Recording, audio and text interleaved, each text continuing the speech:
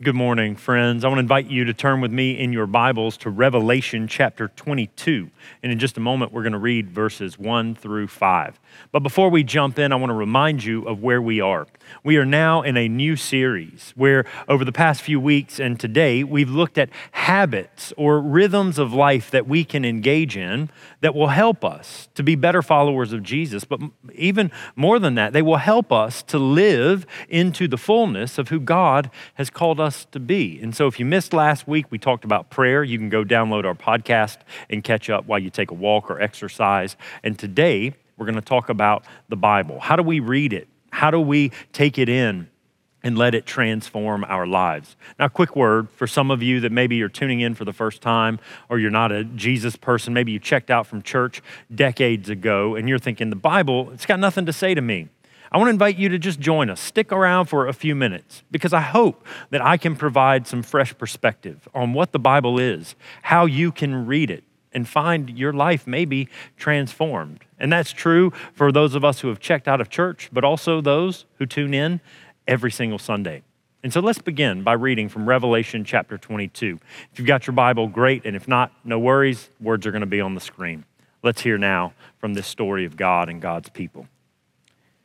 Then the angel showed me the river of the water of life, as clear as crystal, flowing from the throne of God and of the Lamb down the middle of the great street of the city.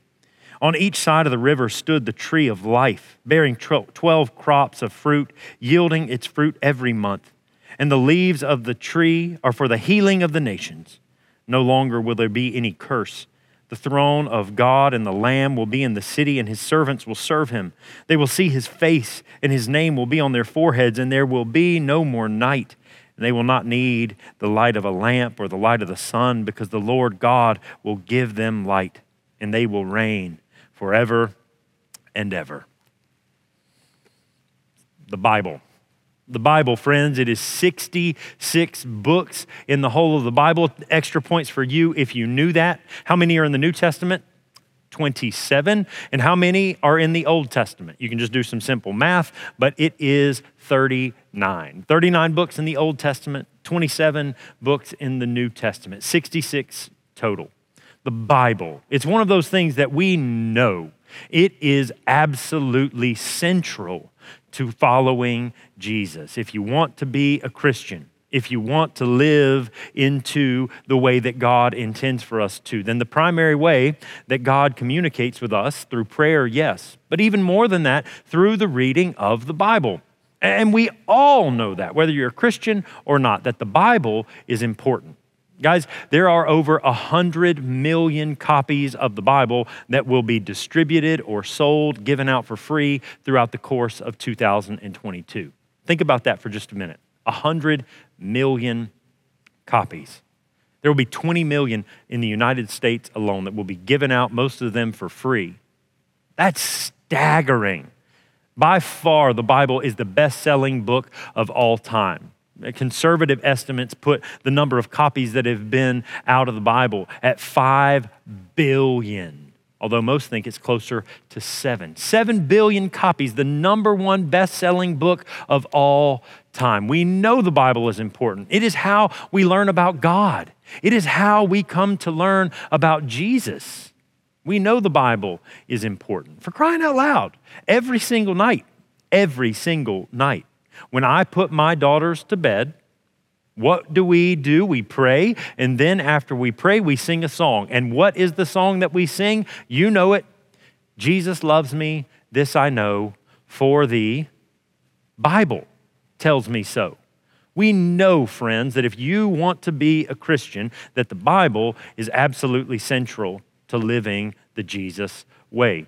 Even for those people that aren't Christians, right? The Bible is held up as this epic and beautiful piece of literature. I'll never forget in my English 1101 class at the University of Georgia, we read sections of the Psalms, not as sacred text, but as beautiful literature. And so the Bible is held in high regard by all people and in all places for the most part.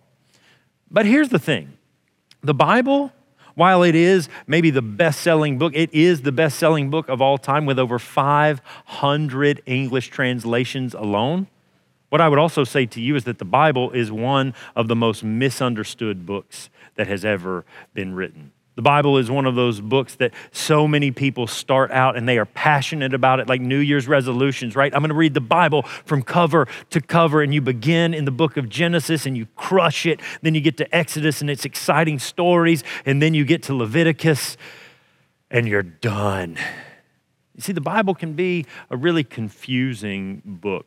I cannot tell you guys the number of times, more than any other conversation I have with people that are trying to become better disciples, the number one conversation I have are people coming into my office or going out and having lunch with me and saying, Will, I just don't know how to read the Bible. Have you ever found yourself thinking that? I don't know how to read the Bible. And if you're echoing like, Will, totally, that's me, then I want you to know you are not alone. The Barna Research Group, one of the most reputable religious research groups in the United States, they release a report every year on the state of the Bible. And they even said that 60% of Christians, 60% of people that say they follow Jesus wish that they read the Bible more. And part of their frustration is that they feel like they don't understand it. And so if you're like those countless people that have been sitting in my office and with true honesty said, Will, I just don't know how to read the Bible. I know it's important. I know I need to do it. If I want to live in to the fullness of who God created me to be, I know the Bible is important, but Will, I just don't know how to read it. If that's you this morning, you are not alone and you are in good company. And that's why I want to take some time this morning to talk about this very issue. What is the Bible?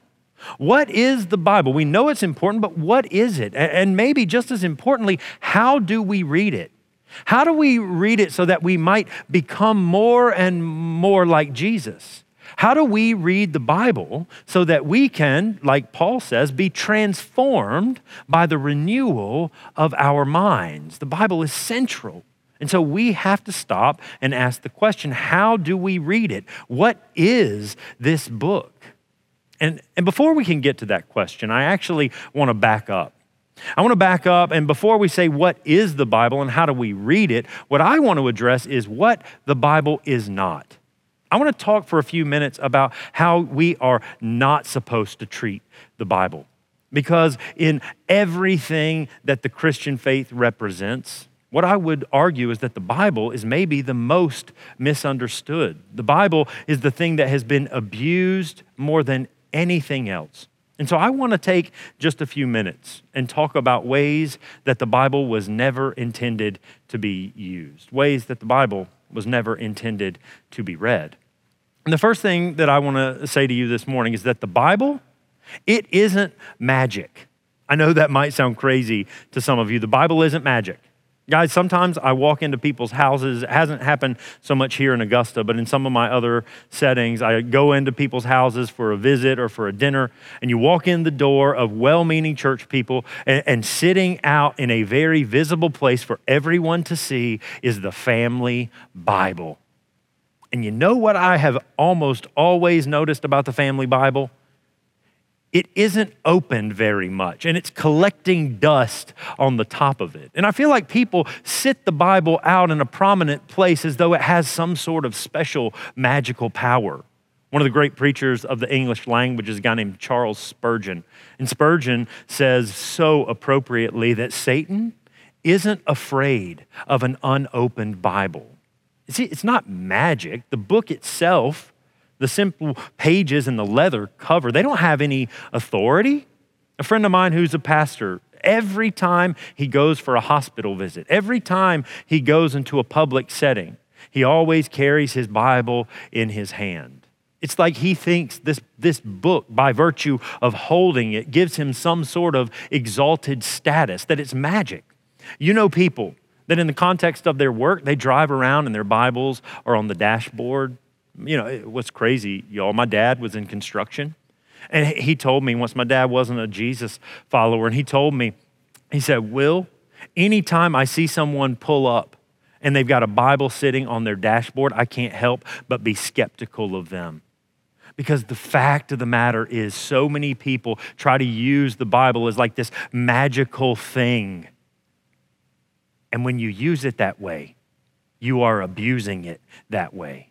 Because the Bible isn't magic in and of itself. It has no authority, but the authority of the Bible is something we find inside of it.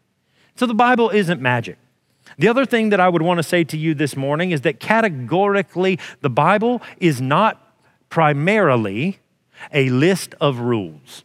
It's not a list of rules for you to follow. Now, let's stop for a moment and be crystal clear on this one fact, that the Bible has plenty of rules. The Bible has plenty of commands. The Bible has plenty of things that it says, hey, this is how you live. This is how you don't live. I talked a little bit earlier about Leviticus, Numbers, Deuteronomy, lists of rules.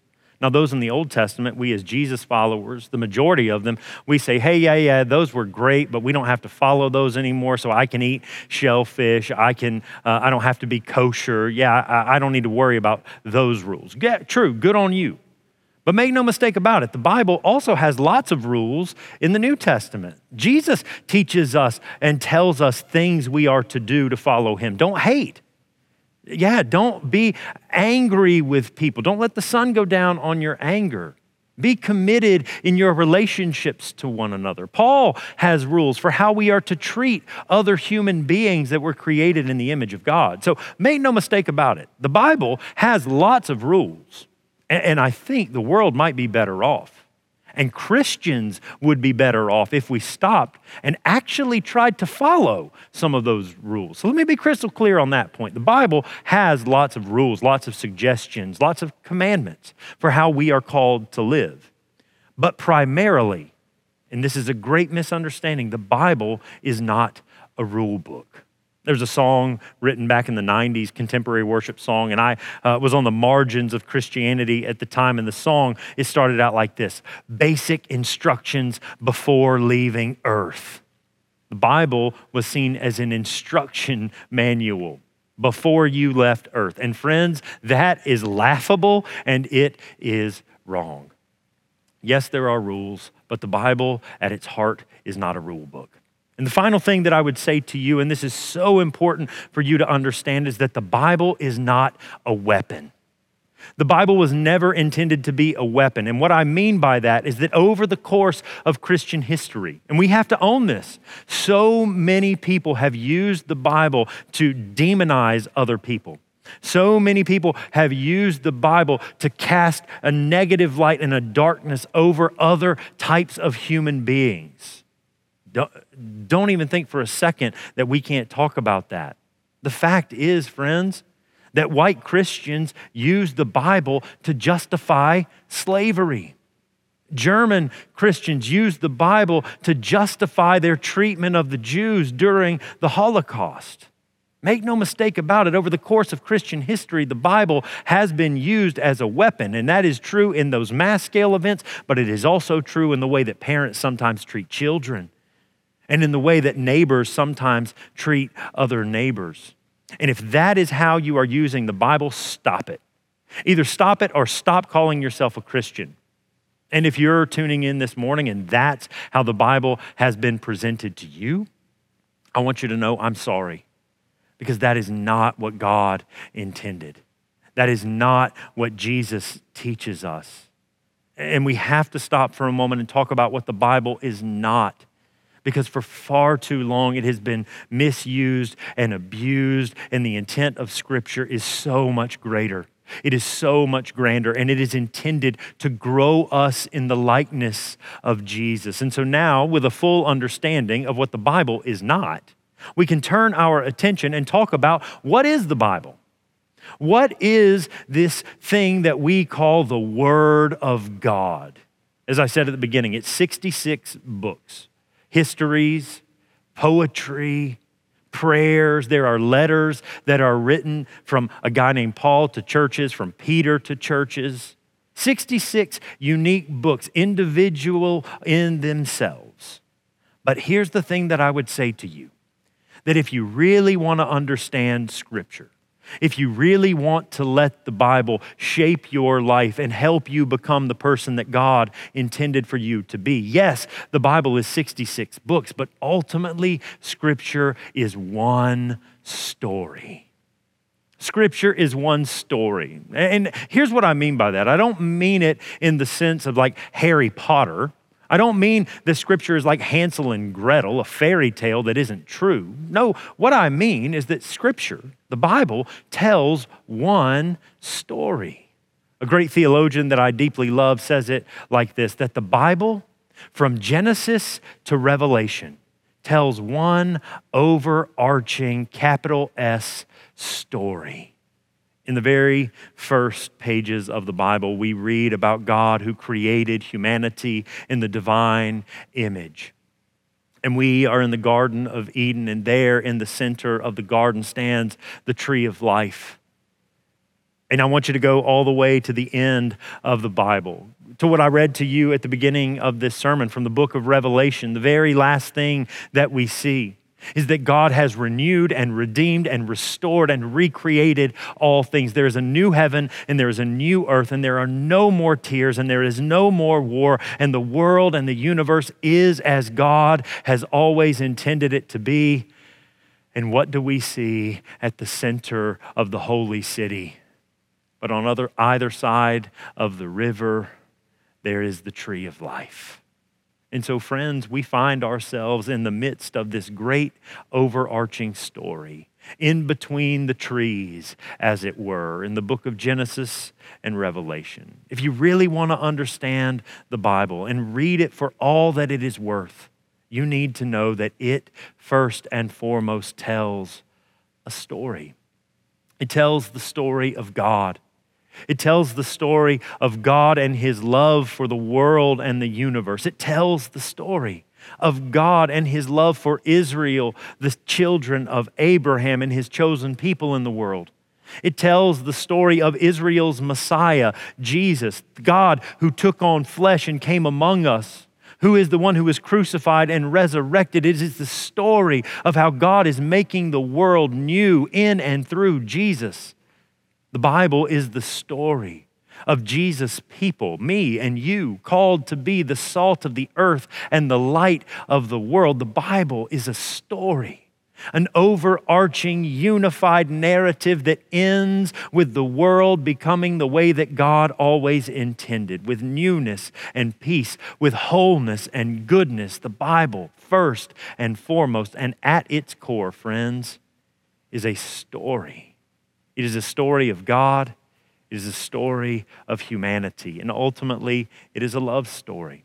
And we are invited to read it just like that.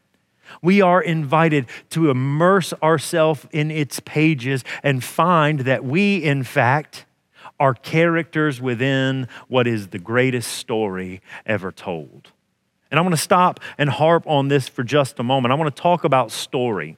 Because while most of us don't think about it in the breakneck pace of every day, in the midst of our regular rhythms of life, we don't ever stop and think about this fact. But the reality is, and let's be clear on this, that we are primarily people who make sense of the world through story. We make sense of the world through narrative.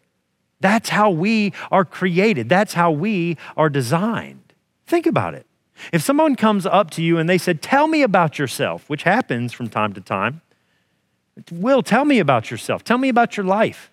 What I don't do is say, well, I'm 5'11". I weigh 182 pounds. I have a wife. I have 3 children. I have moderately high cholesterol, and I like to exercise. I am also a pastor. No, when I'm asked, who am I don't list off random statistics about myself. Neither do you. But when you are asked, tell me about yourself, who are you? Do you know what you do? You tell a story. You tell a story because that is how we make sense of the world. We construct a narrative that tells us who we are, how we got here, and where we are ultimately going. We are a story-driven people. And we have to stop and talk about that for just a few moments because I want you to know this. It is true, whether or not you want to believe me, it is absolutely and fundamentally true that, friends, there are thousands of stories. There are thousands of narratives that are trying to define your life. Seriously, there are thousands of stories that can define your life. And each and every one of us, you're watching online maybe for the first time, you watch every single week, you have a story that you tell about your life. And for some of you, the primary plot of the story is that you are a mother or a father. For some of you, the primary plot line of your story is that you're a Republican or a Democrat. For some of you, the primary plot of your story is that you are a consumer. And I want you to know that is a plot line, right? Culture tells us that you are the center of your story.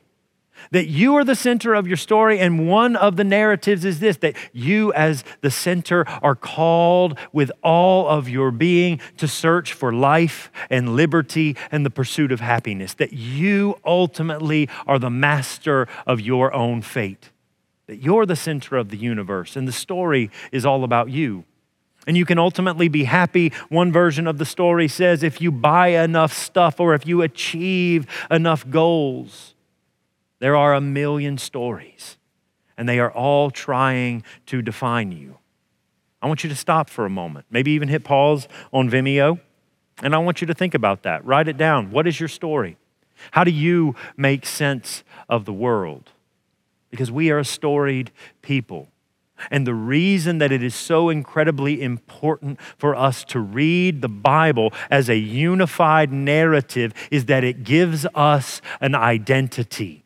It tells us a vision of who we are and, more importantly, whose we are. That we're not the center of the universe, God is, but we are created in His image, and if we put Him where He belongs, at the center of the greatest story ever told, then and only then can we find who we were truly meant to be. And no, friends, listen to me. There are 1,000 stories that are being told about you. There are 1,000 competing narratives that want to define your life. And the reason that it is so important to understand what the Bible is intended to be is that it invites us to live with a different, alternative, more beautiful and powerful story. But I also want to talk about a new movement that is afoot. And for some of you, this is going to be old hat. You've heard it 1,000 times. But for others of you, this is going to be new. And you're going to think like, Will, you're totally crazy. And I've never heard of anything so bombastic and outlandish. But listen, guys, the reason that it is important that we understand Scripture as story is because there is a new movement that is happening across our culture. It's actually been going on in academia for decades now. But in popular culture, it's begun to take root. It's called postmodernity. And some of you have heard of it. I'm not going to go into huge detail. If you want to know more, just shoot me an email. I love to talk about this stuff. But postmodernity essentially says this, that there is no story. There is no grand sweep of history. And any attempt to say that there is means really quite simply you want power, you want money, or you want influence. And postmodernity, which is now dominant in our universities, postmodernity, which is now dominant in our culture, that says you define who you are because your voice is the only voice that matters. It says that Scripture and the Bible is simply a power play. A popular expression of this, just indulge me for a minute. There's a guy named Yuval Noah Harari. I've talked about him in a sermon a few years ago. I know you guys remember that, right? But Yuval Noah Harari, New York Times bestseller, he's written 3 books that each have sold millions and millions of copies. They've been translated into multiple different languages. And one of the key things that Harari talks about is how do we live as postmodern human beings. Now, he's a professor at the Hebrew University in Jerusalem. He's lectured at Harvard and many of the Ivy League schools. He was featured in 60 Minutes and in Time magazine. And in his most recent book, 21 Questions for the 21st Century, he's talking about how do we make sense of the world in which we live. And while you might not have heard his name, his thought is influencing so many of us. So many of our college students, so many of my friends, so many of the kids that are coming up through the education system. And here's what Harari has to say. That people will ask, who am I? And they expect to be told a story. But the first thing you need to know about yourself, Harari says, is that you are not a story. Let me say that again. Harari says you are not a story. If you continue on reading his book, what he says is that we as human beings have electrical impulses like a computer that run through our bodies and algorithms that are pre-programmed that determine what we do and how we live. And there is no story. But you're born and you die, and that's all that there is. Now, the irony is that in and of itself is, in fact, a narrative. It is a story, but it's a dangerous one because it says nothing matters, so do whatever you want. Live however you see fit. And as we, Jesus followers, try and seek to live into the fullness of who we were created to be, or maybe you're not a Jesus follower and you hear that and you think it is depressing and it is, God, just heart-wrenching. It is. And I want you to know that he's wrong. I want you to know that there's a better way to make sense of your life. There is a better way to make sense of your existence. There is a better way because there is a better story.